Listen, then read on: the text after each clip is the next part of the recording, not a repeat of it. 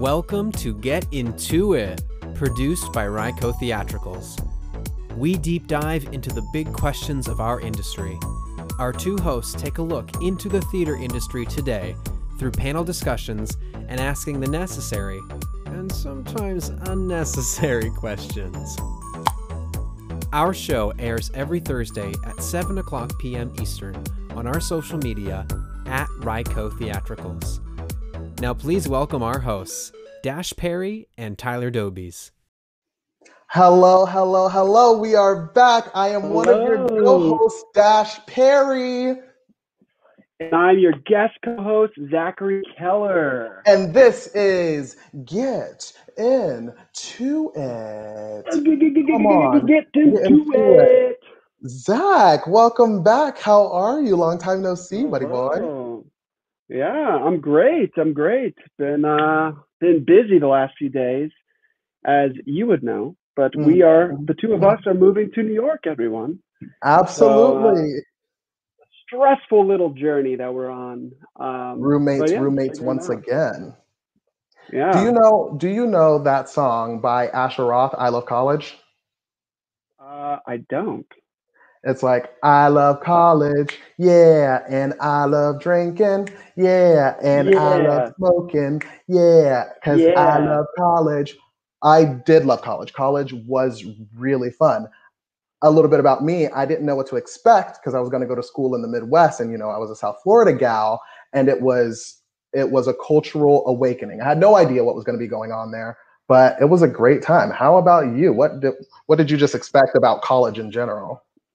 Yeah, I kind of expected something different too. I specifically chose Ball State because I thought it would be like the classic college experience, and then I realized that doesn't necessarily exist. I thought it was gonna be like a frat bro, like Delta, Tau Delta, like partying all the time and stuff. But it didn't end up being that. But I'm glad it wasn't that. So okay.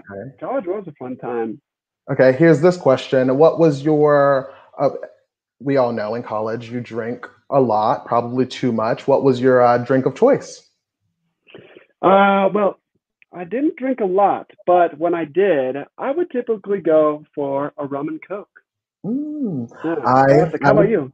I would go for a nice vodka soda, but one time I did ask for a vodka water on accident, like meaning soda water, like a seltzer, and they were like, a vodka water? And I was like, yes, a vodka water, please. And they sure enough brought me vodka with water in it, and I was like, what is this? This is disgusting.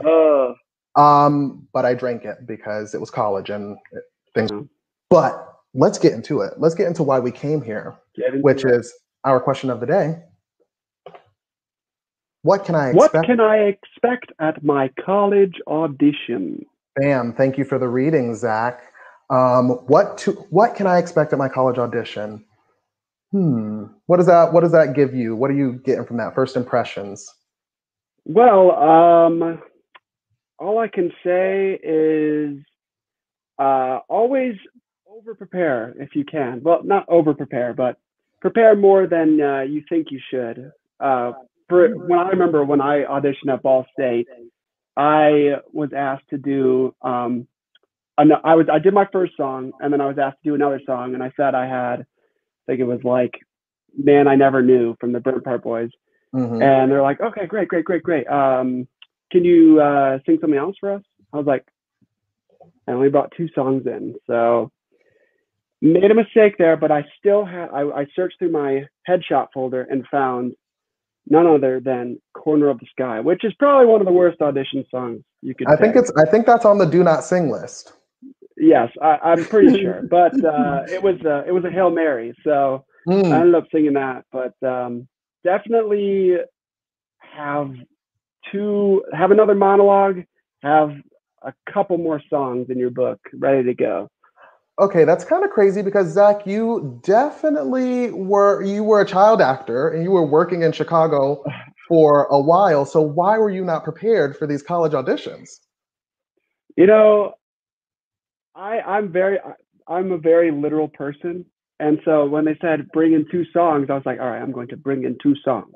I was like very logical, and you know, it doesn't always go by what's in the book. So, how about you? What do you think of when you hear that question?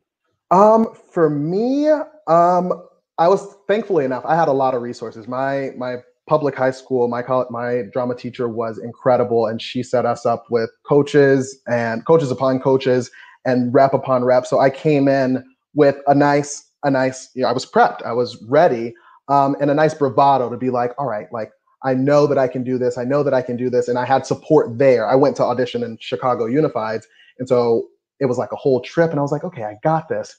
And I think I did pretty well, but I don't want to get too far into it before we bring on our next guest, who a lot of people will know. BBB, do you know who that is? Or maybe when I say sweater vest. Or maybe if I'm like, can you get me a Diet Pepsi, please? Or, you know, their catchphrase, ain't no party like a Ball State party, because a Ball State party don't stop. It's Mr. Bill Jenkins. Let's get into it. Hey. Get into it, Bill. How are ya? What's going on, gents? How are you both doing? We're doing pretty well. We're doing pretty well. Hearing these stories about your go-to drinks and your auditions. Zach, I remember very well your audition with Corner of the Sky. Very well, I might add. So, yeah, it's pretty funny to be talking about audition season as we are getting to the point of students making final decisions as the May 1st deadline approaches. So I'm excited to be here with you both and to talk about this. This is exciting. Thanks for coming. Give us a little bit about yourself. Who is Mr. Bill Jenkins?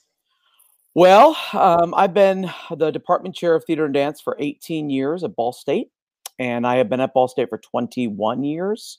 I am a graduate of the program, graduated in the middle 90s, and went away and got my master's degree at Illinois State University and taught for a while before coming back to Ball State in 2000. And again, I've been here ever since. And I'm a director, and I tend to direct mostly in the musical theater area. Tends to be my primary area of expertise. And I'm somebody who goes through a lot of auditions a year. Typically, we'll see about 12 to 1,500 students audition in a given year for our programs. We've got Ball State is about 525 majors, another 150 minors. So it's a big program with lots of different curricular programs, and I've seen it all and experienced quite a bit over those 21 years. And I'm certainly have had my fair share of horror stories, but also my fair share of awesome experiences watching students go through their audition process, you two included, and then watching them grow up and become extraordinary actors, performers, but even better people. So that's who I am. Absolutely. Thank you, Bill. I mean, because I literally wouldn't be the performer and the person that I am today. I probably wouldn't have this show had I not learned the many transferable and performance skills that they gave me over at the Ball State. Chirp, chirp. Chirp, chirp. We love that. Chirp. Yeah, let's get into it. That's the question of the day. What can I expect at my college audition? You said you were an alumni, Bill. Let's get into your college. Let's get into your time there. What was your audition like, just to start it off? Well, first of all, I didn't even come to Ball State to be a theater major. I started off actually. I was going to be a TV sports commentator. That's how I was. That was my first major. So okay. I was really interested in basketball and football. I had been sort of served in the radio station at my high school, and I came here to do that. And then when I got here, I had done theater in high school and loved it, and thought, well, in my spare time, I'll audition for shows. And so I auditioned for a production and got cast as the lead when I was first semester freshman. And that was back when first semester freshmen at Ball State could audition. Right, can't do that. Not anymore. Anyway, went through the show and had a great experience. And it was probably about second semester of my sophomore year where I went, at one point I changed to theater and speech education. I thought, well, I'll be a teacher, and that way I can stay in theater. And eventually I got to a point where I'm like, I think I want to be an actor. And actually called home and talked to my dad and my mom and said, I want to tell you something. And I said, I'm interested in, becoming an actor. And I remember my dad's comment, which I was so scared about. He actually said, well, it's about damn time. And he hung up the phone. And that was like, okay. And my mom's response was, well, do you have a backup plan? So, of course, started that path. And then my junior year, as I was going through the acting classes, an opportunity came up to direct a show. And I directed a play called Night Mother in a space we have here called the Cave Theater. And it was a life-changing event for me, and had a wonderful cast and a wonderful experience. And then I directed another show in our studio theater here. And then eventually I think I want to be a director because I liked making worlds more than being in them. And so I went on and applied for grad school, and I got into some smaller grad schools, but nowhere I really wanted to go. So I decided to stay at Ball State for a year and got my master's degree in communication studies, learned how to be a better writer. And I ended up getting into several schools for my MFA program and chose to go to Illinois State University, which is affiliated with the Illinois Shakespeare Festival. And got a chance to work there for 3 years. So my college audition was actually, I didn't really have that kind of experience. But the minute I got to Illinois State, I started participating in their auditions that they did. And I started watching sort of how that manifested itself. And then when I came back to Ball State after teaching for a while in North Dakota, cold. When they tell you when you get to Grand Forks, go north, turn around. Anyway, I basically came to Ball State, and when I got to Ball State, we were a much smaller program. We didn't have nearly the amount of students that we do now. Our musical theater and our acting programs were not BFA programs, and started the long process, 21-year process of transitioning to BFAs. And it's been in the last 15 years, really, that we have been particularly involved with having the amount of auditionees we've had, and probably the last 12 years going to the unified auditions. So I think what I would say about the college auditions that I've learned is they change every year more than you can expect. This year, of course, being tremendously different because of COVID. Bill, I have a question for you. You mentioned, the BFA and, how Ball State has acquired that title or whatever. But that's actually something that I didn't fully understand when I first auditioned for performing arts school. So I was wondering if you could touch on what BFA versus a BA really means. So a BABS program, or Bachelor of Arts, Bachelor of Science program, is a program that is what I would call, in general, they tend to be less rigorous. They tend to have less what I would call pre-professional training classes to prepare you for the professional world. So you are getting a great liberal arts education. You're getting a well-rounded education. You're learning about acting, you're learning about directing, you're learning about stagecraft, etc. But you're not having sort of in-depth training and classes. A BFA program, which is a Bachelor of Fine Arts, is more sort of intense training in a particular area of emphasis. So in our case, we have 4 BFAs: acting, musical theater, dance, and design. And those 4 programs work in conjunction with our BABS programs. And we do theater education, we do something called theater creation, we do directing and stage management. And then we also have BABS programs in design, tech, and dance as well for students that may want to double major. BFAs, you can't double major. That's one of the biggest things. You can do minors oftentimes. You can do specifically at Ball State. Particularly at Ball State. And most BFA programs across the country have a hard time having students do those double majors. Some do, but most don't, simply because the amount of hours you have to take to complete the BFA is so intense, So that's the biggest difference. Okay. Well, talking about intensity, like the college, let's get into the room, and we're going to do a little bit of, pre-pandemic and post-pandemic and how that changed. But we've all been at one point been in the same room for those auditions. I don't know if you auditioned in Chicago, Zach, but if you did, then we would have been exactly in the same room. But those rooms are kind of intense. And so the reason we pose this question of what can I expect at my college audition, is to lessen that stress for students that will be coming in. And so maybe what are just a few tips from your side of the table, Bill, and then we'll go with maybe some tips that helped us on our side of the table. And like, what are you looking to see, and what are kids bringing in these days? Let's start with pre-pandemic, and then we'll go into how that's transitioned to post-pandemic. The number one thing I would say is the same thing I always say about Ball State, which is, and this is particular to Ball State, but we're really interested in recruiting talented people. We're more interested in recruiting great human beings.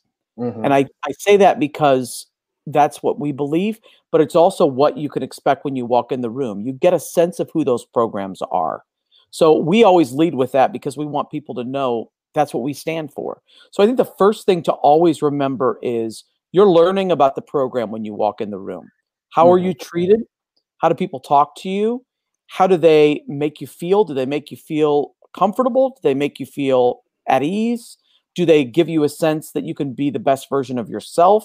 Or do they give you the sense that they want to make you the best version of you that they want to make you into, which to me is antithetical to who we are, but some programs are very much like that. You're going to go in and you're going to learn how to be the best version of X school. That's what some programs want. I think the other thing when you walk in the room is who's in the room. Who are the people that you're meeting with, auditioning for? What are their credentials? What is their energy? Who are they just as human beings? Because you're going to spend 4 years with these people. So you want people that ultimately you trust, right? That you feel like can be partners. And I also think that you should be careful of allowing reputations of schools that you've heard cloud your view about the best places to go or the place you should want to go. I think sometimes people hear great things about a certain school. Remember that a lot of those things you may have heard were built 15, 20, 25 years ago. So the question is, what's the program now? That's really important. You know, I think about the fact that we have Michael Rafter now on our faculty. Michael is a fabulous Broadway musical director. He's musical directed tons of shows on Broadway, and he is as Emmy winner. Emmy winner. That's right. He is as prevalent now in the business as he was ever. And you want a school where the people who are there aren't people who used to have careers, but still have careers because they can help you, I think, make that next step.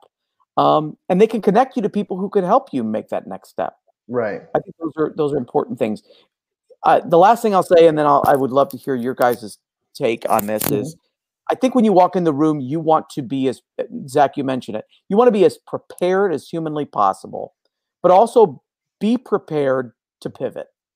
Be prepared to sing something different. Be prepared to try something that somebody offers up. Can you try this take on a monologue? And also to just be able to have a conversation. I think some people go in there and they're thrown when they're asked questions about, tell us about you, or, you know, and I specifically always ask questions that are like, tell us something. I think the question I ask is, tell us something about you we wouldn't know from an audition, but you think we should know about you as a human being. Something that has nothing to do with performing.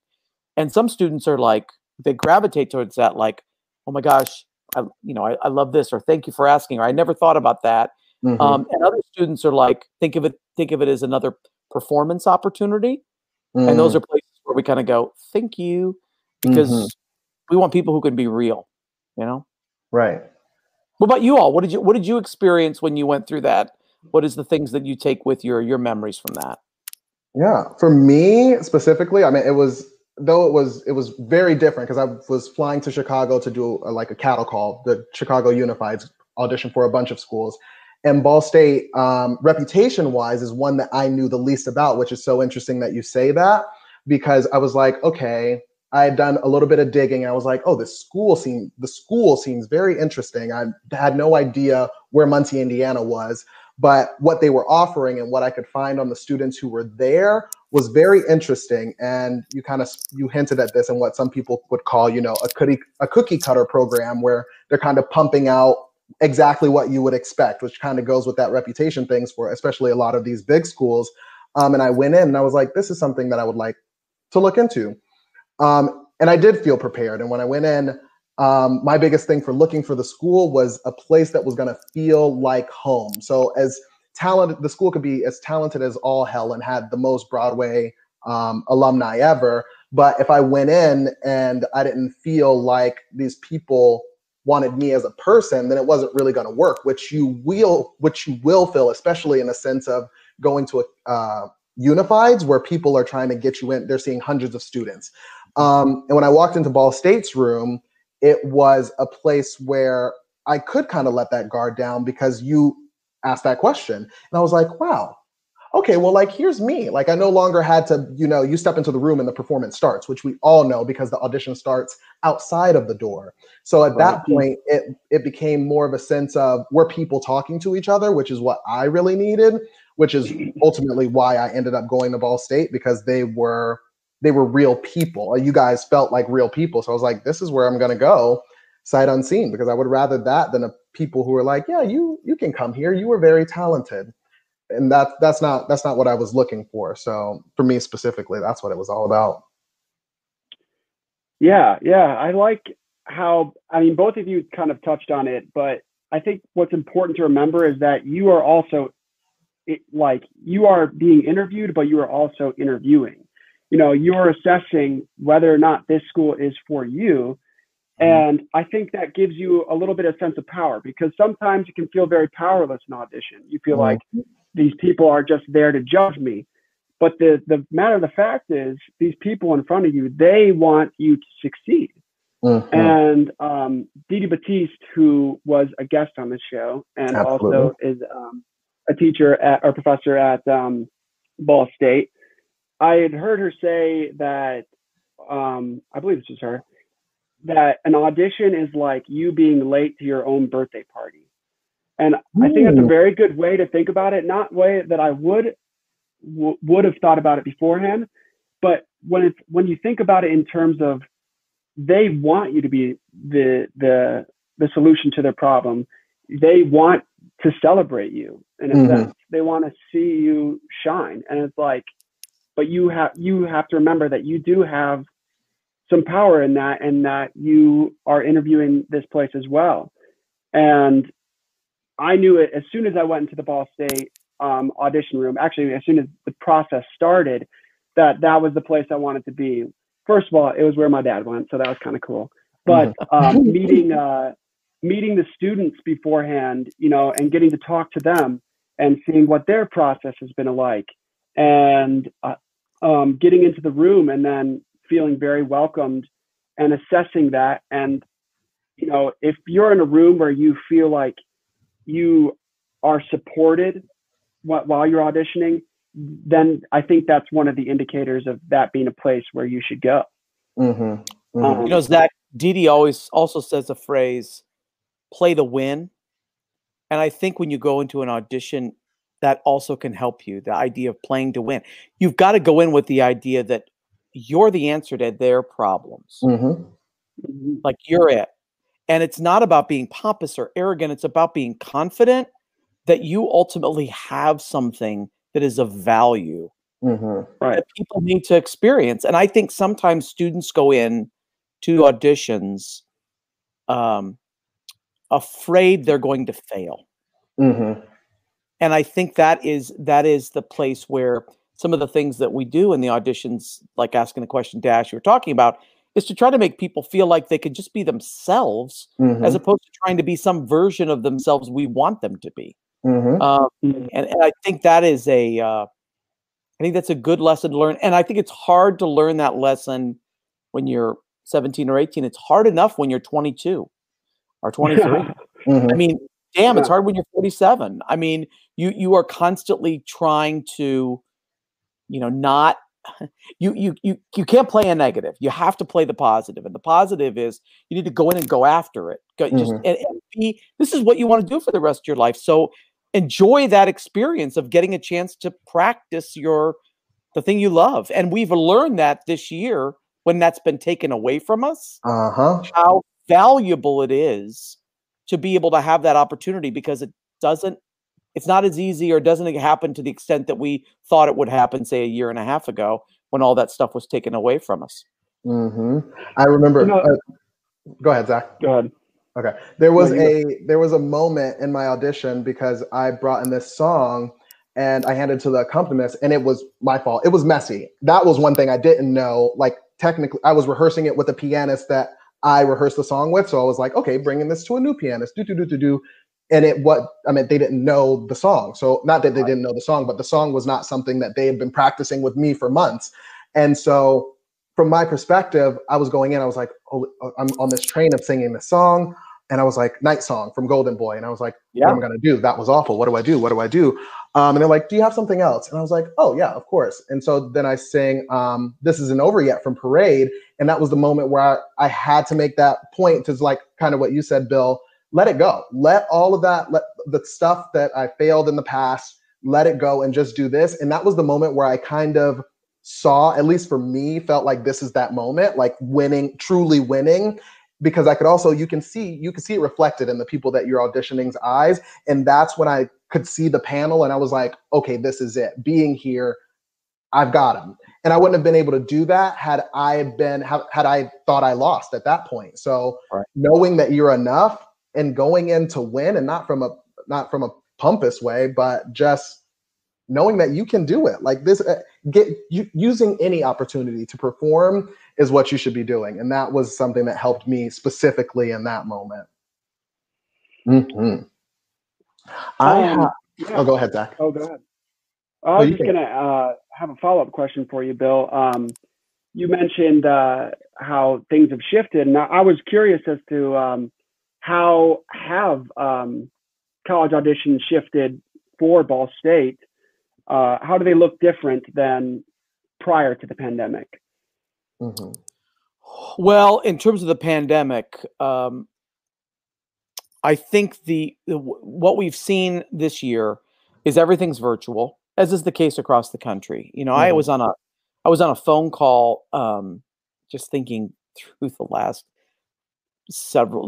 year, but I remember being on a phone call in the summer with a bunch of people from a bunch of schools, and I got a call from a colleague who said, you know, we're having this big meeting about the unified auditions, and the meeting was to sort of figure out how they were going to do the unified auditions. And I remember saying to the colleague at the time, we're not going anywhere. I mean, we're not going to be going to an audition. There's no way. And the colleague said, we're the same way. I mean, schools wouldn't let people travel.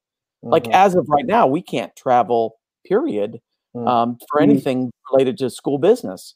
So that was a very eye-opening conversation for the folks who are involved in those unified auditions, because I think they were still, to their credit, they were still trying to problem solve, figure out how we could do this. But I think the reality of this isn't going to happen. So I think we all had to pivot and we all had to adjust quickly. What we have found in the adjusting is that there are, like anything where you make changes, there's positives that come out of it and things that you miss. The positives that have come out of it is, I think, access is easier right now. Let's be honest, the number one problem, and it is a huge problem, that exists with auditions for college programs is there is a huge gap between individuals who have resources and individuals who do not. And that is a problem across economic structures, across ethnic structures, ethnicity, across people who are in positions of privilege versus those who are not in positions of privilege. And what the pandemic has shown us is that we can create an equalizer in that, by the fact that if you can make sure that someone has, you know, Wi-Fi access, anyone can go through that process. And schools that are allowed to help students by allowing them to use their resources like their computers and their Wi-Fi and their facilities can have just as solid an audition as a student that comes from, you know, one of the, you know, affluent suburbs of any major metropolitan area. And that is something that we will never change from this point forward. We will always make sure that those students who are not as privileged get the same opportunities as those who are. I think the other thing that has changed is the way in which we can reach students post-audition has improved. So being able to do more virtual meetings, being able to have more roundtable conversations. We've hosted this past week alone open Zoom rooms for students that are still looking at our program and saying, still have questions, come on into the room and you can ask questions of current students. You can talk a little bit about what we're doing, about why Ball State, what is it about Ball State that makes it special? Students getting that opportunity to do that with multiple schools, I think is going to be a game changer for them moving forward, because students don't have to feel like either, I have the audition and then I have the time I visit the school. That's kind of when you had, right? And you could talk on the phone, but it really didn't feel like you were having a personal experience. Now with Zoom, there is, I guess, as equivalent as you can get an experience that seems firsthand when you're talking to people in a room like this one, a virtual room. The things we will not miss the ability to talk to somebody and get a sense of their humanity in a room with them. We always talk about the fact that we have students that work our auditions. They work outside the room so that ultimately at the end of the day, we can bring those students in and say, was there anybody out there that was a real problem? Was there anybody out there who was a pain in the butt? We've heard horror stories about parents who have sat out there with their kids and have made derogatory comments about other students, about what they were wearing and what their audition material was, or how great their child was compared to another child. And we immediately, whether they're the most talented person or not, cross them off the list. We're not interested. Because if their parent is that high maintenance, their child's going to be that high maintenance too. And it's not for us.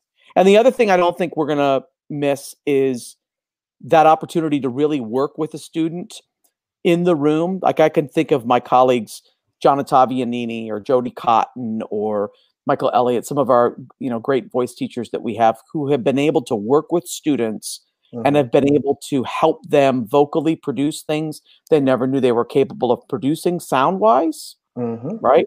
And I think that kind of work happens viscerally in a room with a teacher, as opposed to, let's try that again on Zoom. I don't think that's the same. So that's the biggest things I would say that have changed in this last year. I got a pretty big question for you here. And like, as you know, the title of the show, Get Into It. Oops. As the title of the show. It's so big. Your headphones came off. It was I'm getting angry. As the title of the show states, Get Into It, Bill, you kind of hinted at it. Like, these resources are important. And as we saw in this, like last summer, of the summer of unrest and a lot of the social justice that we've seen going on, there's been a call to a lot of institutions, whether that's the police or whether that's PWIs, predominantly white institutions, for public colleges. How is Ball State, and more specifically Ball State Theater and Dance, tackling that issue when we do see so many socioeconomic differences between ethnic, varying abilities and identities of students that you have coming in here? How are you, as the panel, the people who are adjudicating them, taking those things into account? Like, how do you, especially when I'm sure the demographic of Ball State is changing and the nature of what we do is changing, how do you take all of these things into account when it changes constantly? Like, how do you keep that updated, and how do you bring those biases into the room? Well, the first thing I'll say is this summer, when the George Floyd murder happened, there was a period of a couple of days where I really did a lot of self-reflection and thought a lot about how could we be a leader as opposed to a follower in this kind of action, because I have had I literally had an emotional breakdown. I think, Dash, you might have been in the room when I had that breakdown about a student. I was there. A year and I guess it was now over a year ago, because I was so angry at the fact that the scoring system that we had created, and we're still fighting through this. I think any school would be, it values kids that have had the opportunity to have top-notch training. And it doesn't allow students that have natural talent that didn't have that ability to get the same fair shake. And it made me so angry. And I'm really lucky. I have a lot of tremendous colleagues who have great hearts and who are interested in the exact same thing I am. And frankly, if they're not that kind of person, they don't last very long here. And so this summer, when everything happened, I sat down and wrote out an action plan. And when I was done with it, I called my basically adopted daughter, Didi Batiste, and said, I am calling you as somebody who thinks of you as one of my closest friends. I'm not calling, and who also happens to be a woman of color, but I'm not calling you to solve my problem. I am calling you to give me advice on how I'm trying to solve a problem, because I did not want to turn to one of my Black friends and say, how would you handle this? Help me do my job.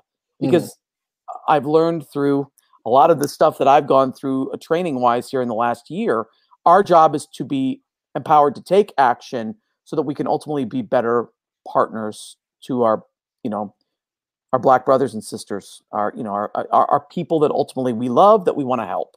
So I came up with this action plan. She looked at it. She made a couple of great suggestions, which I took. We took it to the faculty. We voted on it, and we put it out. And one of the things in that action plan that's been the most successful for us was an alumni ambassador program. And this alumni Kayla did kind of talk about on the show. So yeah. So we have 8 students, 8 alums from a variety of areas. People like Kayla and Evan Duff, 2 of our graduates from our BFA musical theater program. We have Zaria Butler, who graduated last year with you both, a BFA acting student. We had Juliana Silva, who's a makeup designer, Catherine Del Castillo, who's a theater educator. I'm going to miss somebody. But anyway, we had a group of about 8 students.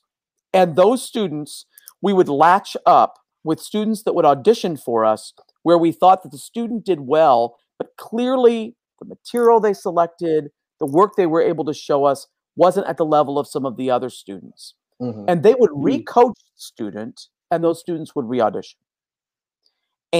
or re-interview. And that actually saw us accepting many students that went through that process this year into our BFA programs. And our goal is to continue that now forever. That's action. That's real putting your money where your mouth is. Not even just saying like, oh, we're going to, and this is something that when we get into it, I never know how the people are going to respond, but that's very comforting to know. And we talked to Kayla about this, but we didn't know exactly what was going on. It's very comforting to know that there's something that you were doing. You're not saying, well, you know what, we're going to take into account that maybe they come from, an area where they don't have that much money, that the school doesn't have a performing arts program. We're not just saying, okay, well, we'll let them in that case, but we are going to work with these students in order to have them, for us to see the best work that they can do working with people that we know. So that's really incredible. Yeah. And our goal is beyond just having a conversation, it's taking action, which is what needs to happen. And we want to do the exact same thing next year, not only for our BIPOC potential students, but our LGBTQIA+ students, students that identify as non-binary. We want to give them individuals that can talk to them about material selection, about ways in which they can make the audition a more authentic reflection of who they are. How many times do you see students that audition that do material where you're like, it's clear that they had a teacher who either didn't understand the material that best suited them, didn't know material that would suit them well. So we're trying to put them in contact with people that can be, not that those teachers aren't trying their best. Some of them, especially at small schools across rural parts of this country, they're English majors who are also doing the drama club. They're people that don't have any training whatsoever or modest training. So how can we help them by giving them resources to actually make a difference? Financially, we're doing that as well. We are really looking at, we created a fund this year called the alumni. It's basically an alumni fund that is for greatest need. And greatest need, as we defined it, was students who ultimately had emergencies that they could themselves not have anticipated, that would have made a difference if they had had a resource that they could go to. So we used examples like, we had a student this year who couldn't afford brand new tap shoes. We bought student tap shoes. A student who basically could not afford their rent. We were able to pay a month of their rent. This is the kind of thing we're going to start doing and make sure students are aware of that, so that when they get to school, it's not about just getting to school. It's about being able to complete school. And we want to try to create ways to even out the playing field for those students. So, Mm-hmm. but the other thing I would say is you're never done. Like that process is never over. And I think sometimes people see, I heard a colleague say, not a colleague here, by the way, a colleague at another institution made a comment to me a few months ago where they were like, I just don't know when this is going to end. But What exactly?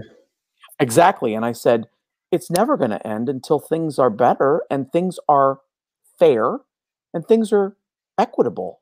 Mm-hmm. And they said, well, I know that. I mean, and I said, no. Seriously, this is a reckoning that has been years in the making. And if you're just waiting for it to end, if you think of this as a race and you're trying to get to the end, you've already lost. Mm-hmm. Mm-hmm. This is going to go on for a long time. And I hope by the time I'm done on this earth, we see, quote unquote, the end. But we got a long way to go. And I think we have to always be willing to think, what's the next step? What's the next thing we can do? Where's the next place we can make things more equitable, more fair, more honest about what we really are doing and what we're really doing to try to make change. Mm-hmm. Okay, we can probably do like 1.5 more questions. I have one for you, Bill, and then we can see if Zach has any more. That last, colleagues talk, schools talk, professors talk to each other. Is that larger question being had between the institutions, and how is, Ball State, like you have an action plan, you're working toward it, you're building things. Are you setting up something for other schools to be able to look into? Is this something that you're pushing out? Is there an agenda that you want to be able to have more than because it's bigger than Ball State, it's bigger than any school. We're talking about real life. Are those conversations being had between you and your colleagues at other institutions? And how are you taking those steps so that it's not just at Ball State? And is that something that you thought about? The first thing I'll say is that alumni ambassador program that we created, our goal with that was not to just get students to be able to be accepted to Ball State. We tell students, we're here this is a resource for you, not to serve us, but to serve you. Mm-hmm. And if you go through that audition process and you get into another institution, we will have done our job. Right. It isn't just about Ball State. Mm-hmm. Are people talking? Absolutely, people are talking. I think that the thing that you can't,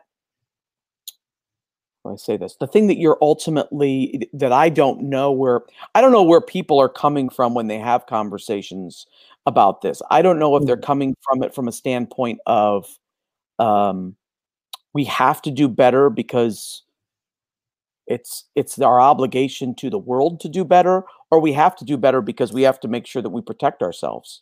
Mm-hmm. And that second thing is what scares me. Right. Because that's the whole idea of what's the end game, right? It's this has to be because we want to make the world and the arts and the society that we are sending students into more fair, more just, more right. And we want students that leave our institutions to be examples of what is fair and what is just and what is right. And I was sitting a few weeks ago. Dee Dee was here. She lives in Chicago. Dee Dee does, and she stays with us when she comes to town. And we were. It was a Friday night. We were like having a movie night, and I said, "We're gonna watch." Dee Dee actually said, "Let's watch The Wiz." So we watched The Wiz because the kids had never seen it. I have a 6-year-old and an 11-year-old, for those who don't know. And we watched The Wiz, and at one point, towards the end of the movie, my son said, "Dad, why is everybody in the movie black?" And there was a moment where I said to Dee Dee, "Do you want to field this one or do you want me to field this?" And she said, "I got it." And she made the comment that, she explained to my son, Teddy is his name, about the fact that it's a familiar story that we all know. And it was a chance for people like her, meaning Dee Dee, to get to see that story told in a different way, where there can be a greater appreciation for it because of the fact that the people who are telling the story are people that look like her. And I said, Teddy, when you see The Wizard of Oz, you are able to look up on, TV and see all these people that look like you.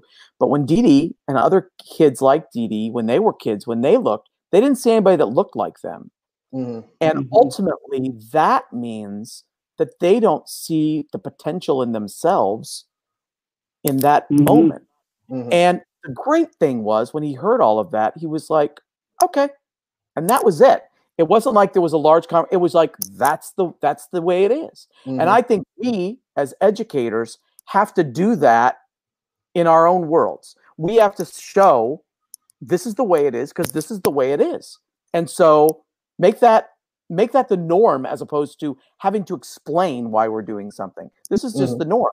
Why do you do a season that has shows that ultimately reflect the world that we live in, as opposed to doing the same old dead white people writing plays that ultimately do not reflect those worlds, or looking at those dead old white people shows and reimagining them in ways where people see their identities reflected in the individuals on stage. That's our job. And I don't think some schools still see that greater goal to the extent that I think they need to. Some do, but maybe I think some don't. Absolutely. Thank you, Bill, for coming in and getting into it. Yes, yes. Well, for our cool down, you kind of heard us talk about it. We talked about us drinking. What was your drink of choice in college? You know, I'm kind of a weakling when it comes to the drinks. I'm not. I don't drink at all anymore. My wife does though. But when I was in school, Jack and Diet. Okay, not too far off from Zach. That was yeah, not too far.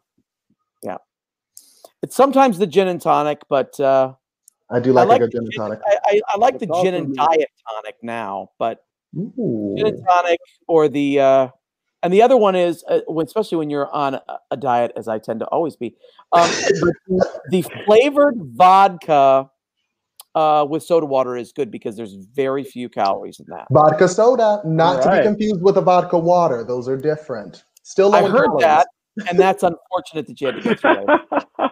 I guess I asked for it myself, but it is okay.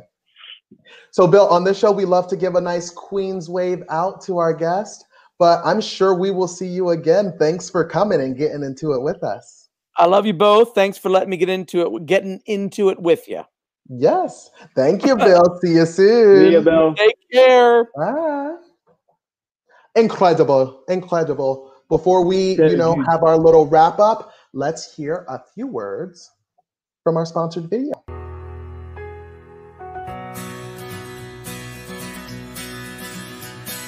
I drink champagne with kings and queens. The politicians praise my name.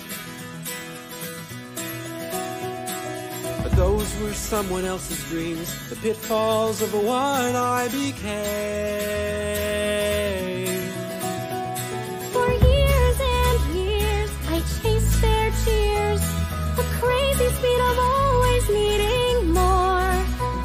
But when I stop and see you here, I remember who all this was for. And from now on, these eyes will not be blinded by the lights. From now on, what's waiting till tomorrow starts tonight. And we're back. Please, you guys, we are still accepting submissions to break the world record for most people singing the same song on a record. Please, please, please send them on. Let's hear your best rendition of From Now On, and let's get into it. You can submit those over at www.ryco, that's ryco.org/B-Way World Record. Send in your videos, please. Well, Zachy, we got into it. We did. Yeah, it really went for a journey there. Yeah, what did you take away from that one? There was a few things that I didn't know about that I was like, oh, that's, well, not surprising because it's, Ball State Bill. I'm sure he was doing the work, but that it was nice to hear that the work that they were doing. Yeah. I like how the conversation kind of evolved, and we did start talking about diversity and hearing the actions that specifically Ball State's taking, and just seeing how that whole thing is shifting hopefully, and it sounds like in a positive way. Mm-hmm. So I loved hearing about that. Yeah, How about you? That ambassador program, which we did talk to Kayla about, but we didn't know specifically what they were doing. So Bill, like people in all different fields helping either BIPOC or people with different abilities or different identities, preparing their packages and knowing that it's not just for Ball State. I mean, obviously, like it would help Ball State specifically because we worked with them, but you can take that information and take it to whatever school you're auditioning for. And that's kind of incredible because I don't know. I mean, there are a lot of people who there are pre-college programs that you can either pay for, maybe you get a scholarship for to go to, that are basically intensives to go to, top schools. But not a lot of times are those offered once they've already seen you and that they know that you're interested in them and they're interested in you, but there's something that we need to get out of you. Like that there's more to those people than that 5 minutes that's in the room. And that I think Ball State's doing a really good job at bringing the most out of a person, like out of a person. We're talking about people, not just, singing and dancing boxes. So, it was great getting into that. But before we go, as you know, you can go and you can listen to us wherever podcasts can be listened at. And that is, Apple Podcasts, Google Podcasts, Spotify, Pandora, literally wherever you can find a podcast, as well as if you are watching, it's scrolling down right now at anchor.fm/Ryco-get into it.